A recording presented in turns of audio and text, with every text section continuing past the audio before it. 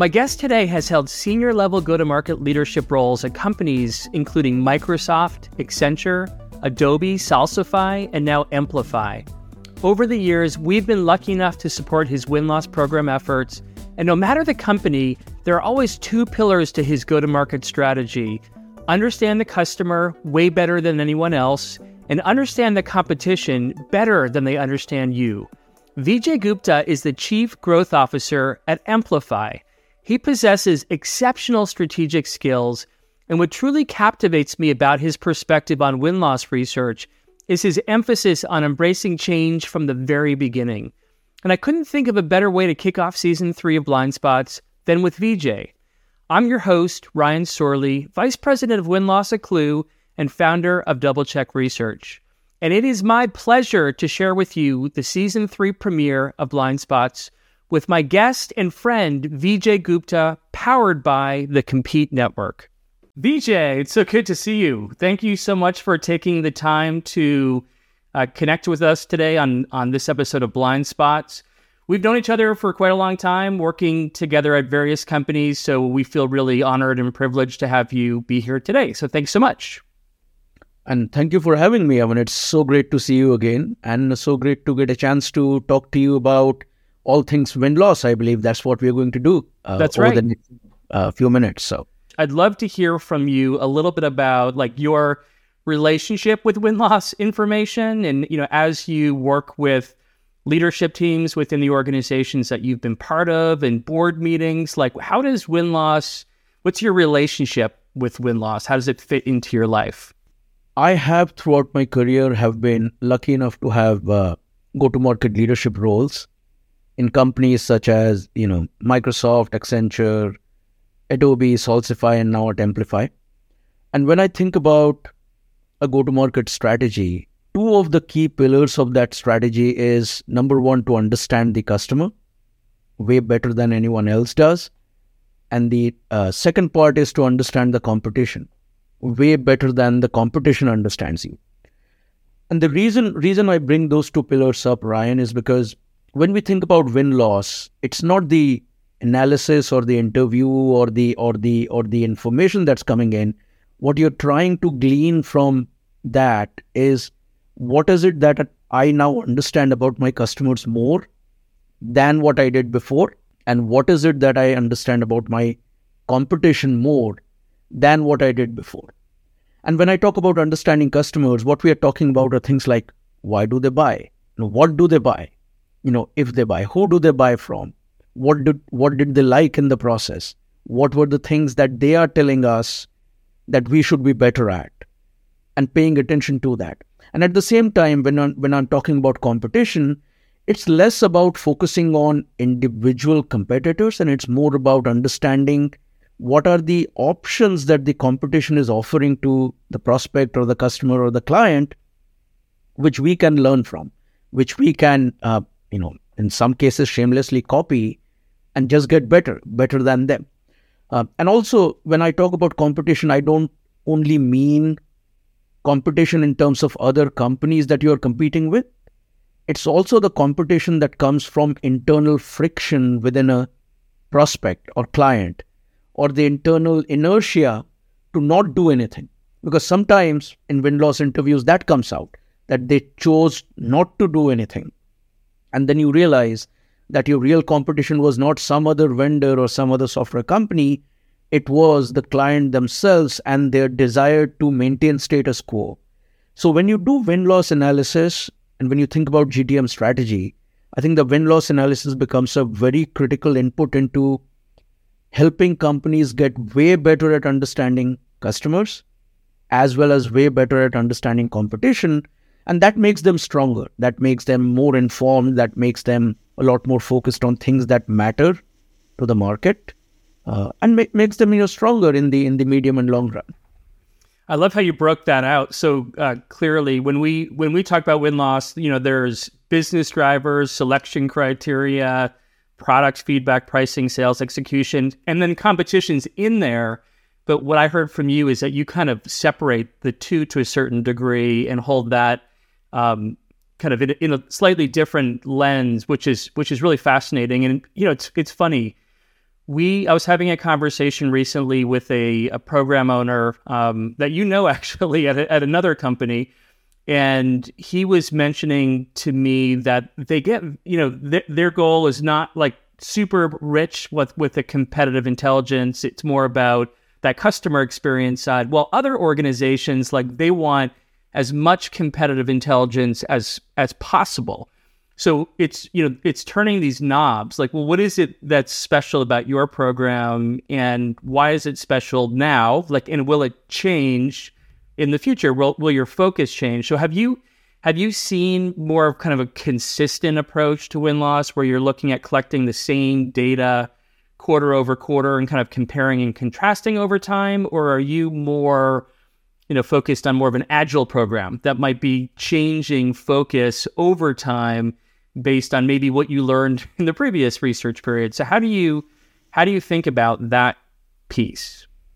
It's a great angle in terms of, looking at it from the perspective of keeping it consistent or keeping it more flexible.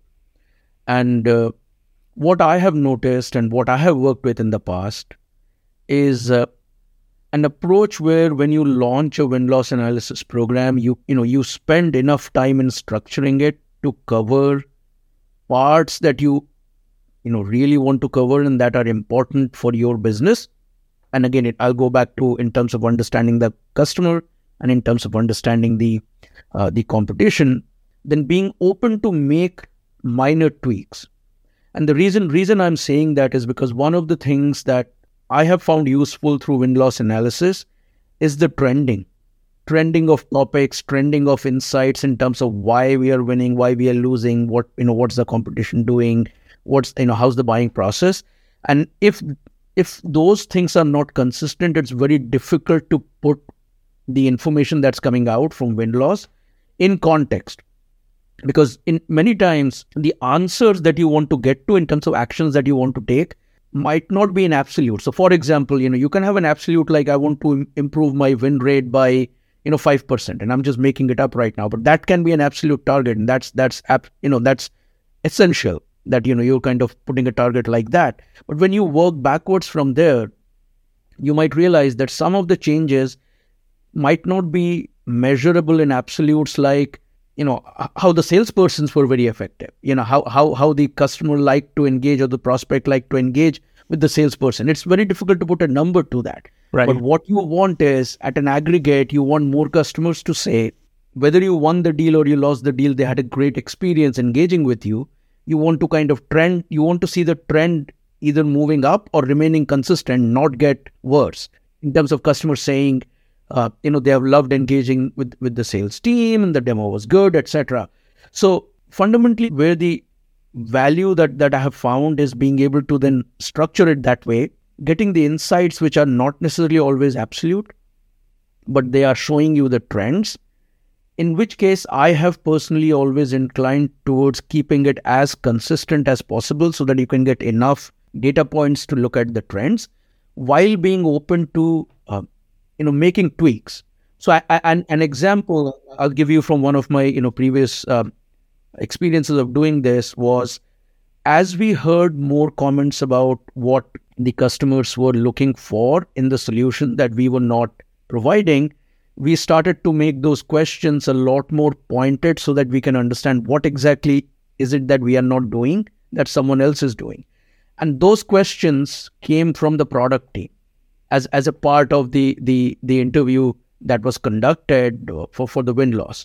So that kind of allowed us to make the tweak, but we did not change the full structure of the win-loss analysis, the questions, sure, the sections, the way we were collecting the data. So I am if there are two camps, I am in the camp of keeping it consistent by starting with a thoughtful approach and making minor tweaks as you go along the way. One exception to this has been in my career, where if the company that you're working for, and this has happened multiple times in my career, acquires another company and you have another product set to work on. In that case, you go back and relook at the entire win-loss questionnaire and the structure and figure out how do you incorporate the new offering without elongating the overall conversation. because Sure. you still want to be respectful of someone's time. So those are some of the thoughts that come to mind, and hopefully that kind of resonates with a lot of the work that you have done in the space in terms of how other executives approach this. Yeah, it's almost like a pyramid for us, and if it was a 3-level pyramid, 3 tiers, the top tier would be the one that kind of switches quarter over quarter as needs change, but the bottom 2 stay consistent, so you're able to see that trend analysis, but then test new hypotheses at the same time. So that totally aligns to how we think about it. When you think about scale for win-loss programs, so you've worked for some really large companies over the years and thousands, tens of thousands of transactions. Like how do you look at win-loss at scale? Do you think that there's a place for online surveys in kind of a win-loss program? Are you more apt to lean into maybe a smaller sample size of interviews? Do you feel like they're both as reliable, or that one's more reliable or invaluable than the other? What is your view on that? Haven't tried all of those. Yeah. Working with you, Ryan, in the past, haven't tried all of those.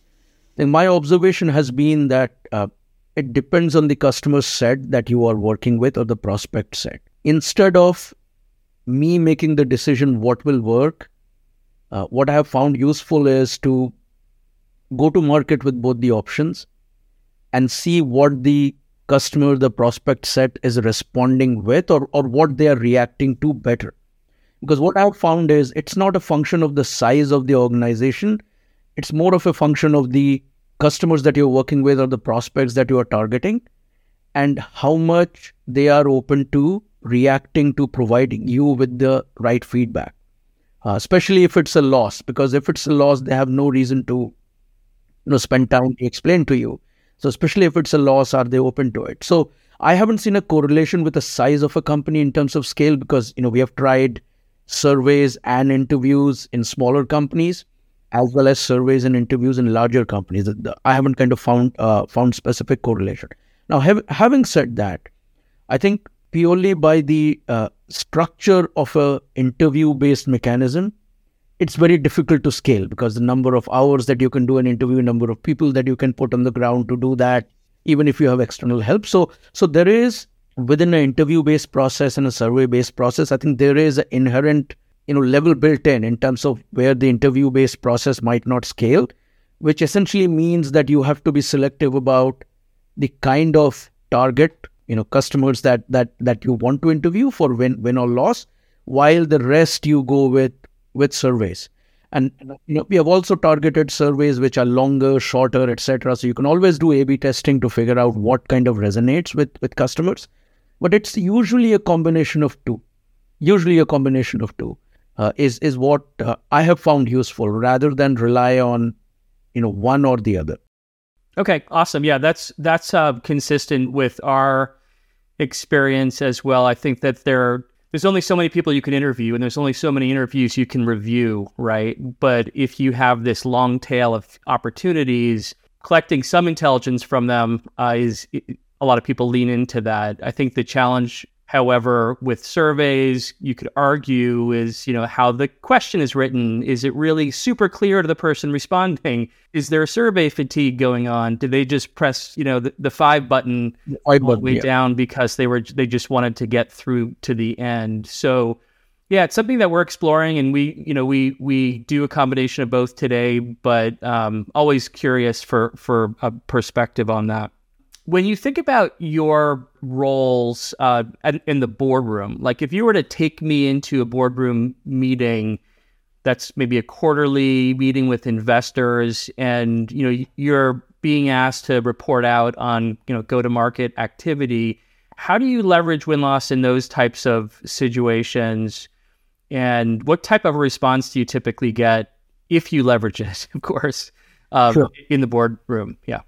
Sure. So in one of the companies I work with, the CEO very regularly used win-loss analysis in their board presentations. And typically what he chose to use was to give an indication of how that company was doing vis-a-vis other competition, and how the customer sentiment was evolving based on what they were buying and what they were, saying they want to buy. And this is something that you're very familiar with when you end up doing a very detailed win-loss interview with a lot of rich information, synthesizing that into from a board's perspective that they can understand more details around specific customer pain points for the software category where that company is operating in, and specific competitive pressures. So not in general, we are seeing competition from, 3 companies in this particular region. That's not very useful. But if you go down to the level of detail of in 20 deals that we evaluated or we did win-loss analysis of, we found in 13 it was competitor A. In 15 it was competitor A and B. That starts to paint a lot more data-driven and informed picture about the intensity. Same on the customer side. Instead of generally saying, oh, customers are, worried about price, or customers are not happy with our pricing. If you go to a level of detail where you say, customers find our pricing complex to understand, which by the way was one of the findings in one of the win-loss analysis that we ran.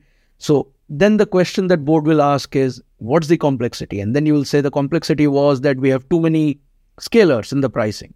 And that causes challenge for customers because we're asking them to figure out things about their business, which most likely is not what they're looking at every day. So we're asking for metrics that they don't either have an ability to measure or don't have an ability to even guesstimate. And we have based our pricing on that. So that causes a friction, and that causes multiple, to and fro conversations, email exchanges, etc. Yeah. So that kind of specificity provides a lot of richness to conversations in board meetings around, here is the specifics that we are facing. Now, the thing with a board meeting is that you cannot just highlight what is happening. You have to then say, what are you doing on the back of that? Yeah.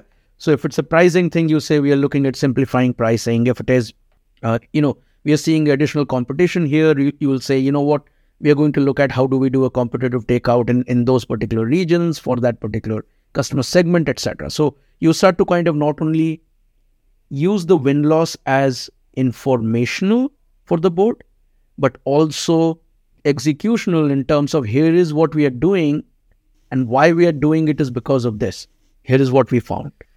Yeah, that's fascinating, and it aligns well to my own personal board experience, where you're presenting the data, right, and you're saying, okay, here are the challenges that we're having. Here's our action plan, but then you're also on the hook to come back to the board next quarter to show them the results that have ensued as a result of the actions that you're taking. So there's a real accountability measure there, which is quite awesome. So I guess if you were to think about that, like, okay, so pricing is confusing, we have to change something.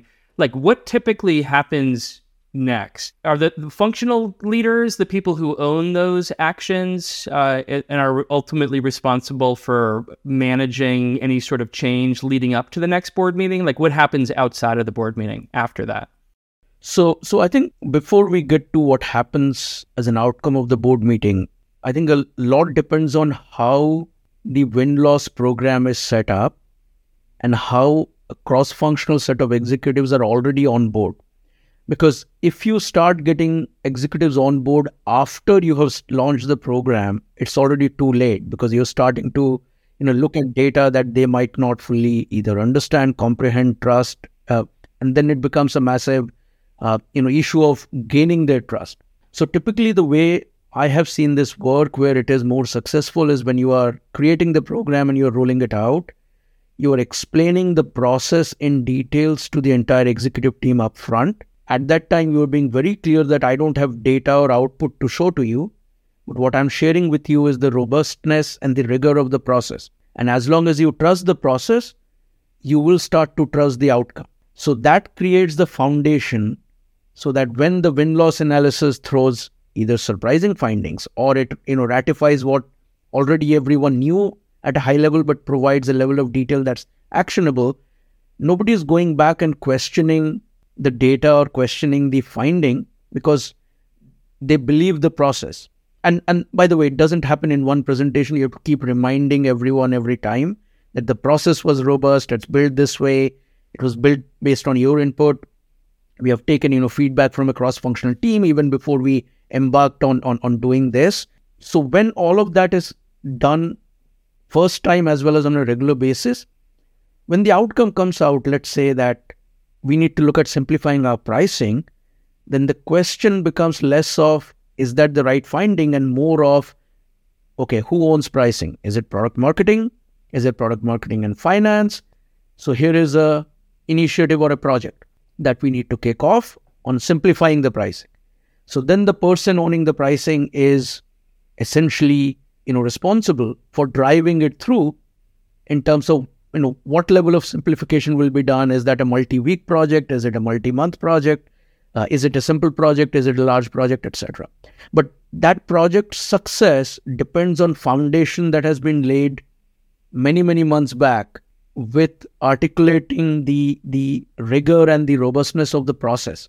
So that to me is more critical. And then, depending on what the findings are, you start to hand it off to a cross-functional team.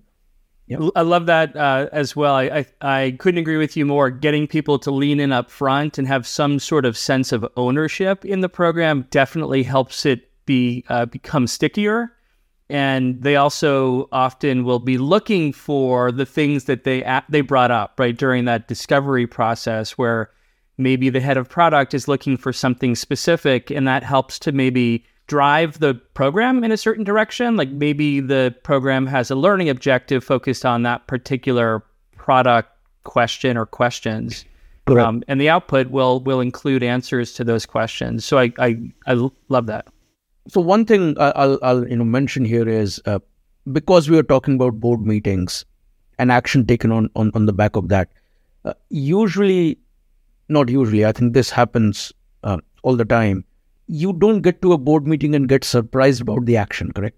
Right. So what happens is, even before the board meeting, if let's say we have a finding on pricing, or we have a finding on something to do with product, because the product executive or the marketing executive has been part of the process of structuring the win-loss program, there will be a mechanism to communicate back to them their slice of the findings. So one of the things that me and my team have done in the past is, based on the overall aggregated results, we'll create a cut for the product team, we'll create a cut for the marketing team, we'll create a cut for finance or sales, and share it with them so that it's not a surprise. It's customized to them, so that they're not reading things which are not relevant to their area, but reading things that are relevant to them. It does take some effort. Absolutely, it does take some effort. But that small effort in personalizing the findings for each function gets them on board a lot more quicker. And then when in a board meeting it comes up that, hey, we need to do something in pricing, or we need to do something in terms of enabling our sales teams to have better conversations, etc., none of the executives are caught by surprise. In fact, they will quote the findings to say, based on this, we are going to be doing, taking this action, or we plan to do this. So. Love it. Well, that's another awesome insight. And I guess I know we're just out of time here, so I'm going to wrap it up with one question, which you've already answered, but just to summarize, if you're speaking to people like you, chief strategy officers, CEOs within B2B tech companies, manufacturing companies, what advice would you give to them if they have not been involved in this type of a program before? Like, how should they get started? What are the tips that you would provide to them? Things to avoid? What sage advice would you provide to them? Well, I don't know whether it's sage advice or not, but I can share some of the things that have worked for me, some of the things that haven't. The first thing I'll say is I have not come across any executive that does not see value in win-loss analysis. So the articulation of value is not the problem. That, hey, is it valuable or not? I think no executive will say that, oh, I don't want to do win-loss analysis. That's completely useless. Nobody says that. I think where everyone's mind is at is how deep you go, how wide you go, what do you do within that, and how do I create a system where the insights are actionable for me. I think that's where a lot of the gray area lies. And what I have found is that investing in win-loss has always been way better than investing in many of the other initiatives in terms of getting an understanding of the customer and getting an understanding of the competitor. And I keep going back to that framework because that's how I kind of think about win-loss. So if executives are on the fence in terms of shall we create a structured program and run it like a program, or shall we run it ad hoc, my first advice will be, having done both, my first advice will be that if you don't run it in a structured way, then start now. There is no better time to do that, because the ad hoc process kind of becomes a self-fulfilling prophecy where because it is ad hoc, you don't get the value.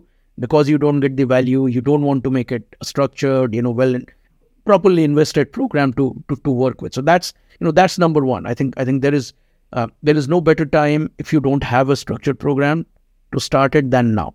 So that's number one. Number two thing is to provide the right kind of positioning of this program within the organization. Many times a win-loss program becomes one of the things that a junior PMM is doing. And wherever that happens, the value that you get from that program doesn't reach the executive suite. It's a lot more amplified in large organizations where the CEO never gets to see the win-loss analysis because there's, 3 junior PMMs doing that, rather than, someone at a VP level or an SVP level actually owning that as a program. So you start to kind of, not get the value of it. It's less like that in smaller companies because the hierarchy is flattened and, some of that can make its way up to the executive suite. So positioning the program appropriately is very, very important in terms of where it sits, with whom it sits, what kind of name you give to it and how you communicate about it, what kind of mechanism you use in terms of building a cadence to communicate about competitive intel as well as win-loss, so that it's not ad hoc. It's not like, oh, when I have some time, I'll do that. I'll conduct 2 interviews and I'll send a summary out to 2 people in the company. That model doesn't work. So, and I have learned the hard way, because initially when I started to look at win-loss, we tried to optimize for bandwidth rather than for outcome. Available bandwidth rather than for outcome, which meant that essentially we ended up doing a bad job of it in terms of, doing it very ad hoc and realizing that, hey, it's not working out, only to realize that it's most likely a situation where you have to invest first before you harvest. And you can't kind of build that harvesting by investing on and off in ad hoc time commitment and ad hoc resources.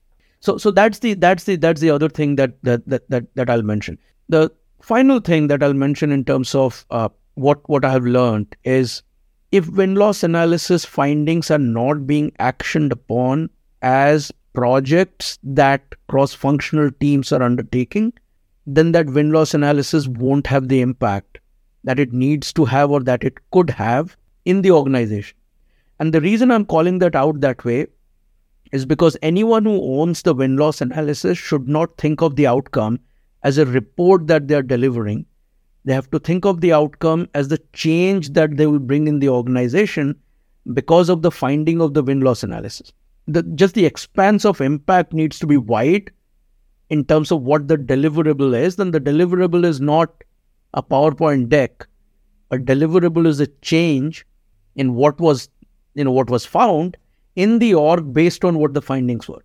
And that's a mindset unlock that does require leadership guidance as well as leadership coaching for people who are either doing it or the team that is running it, or even the executive that leads it has to think about it as a change driver rather than as another deliverable that will get created and will just get sent out, and then you hope that change will take place. It actually doesn't work that way.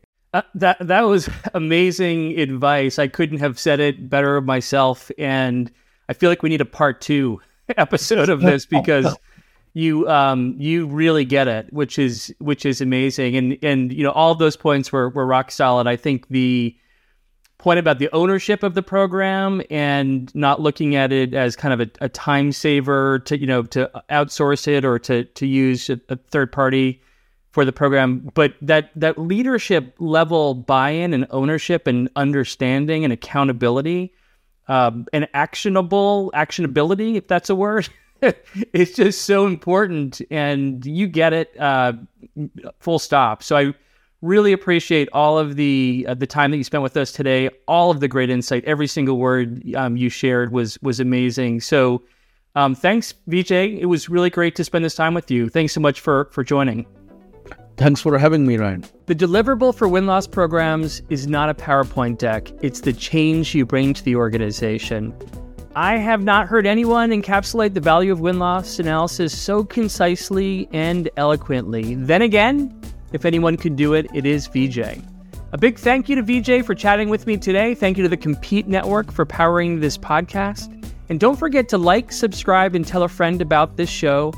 I'm your host, Ryan Sorley, wishing you many wins, and we'll see you next time.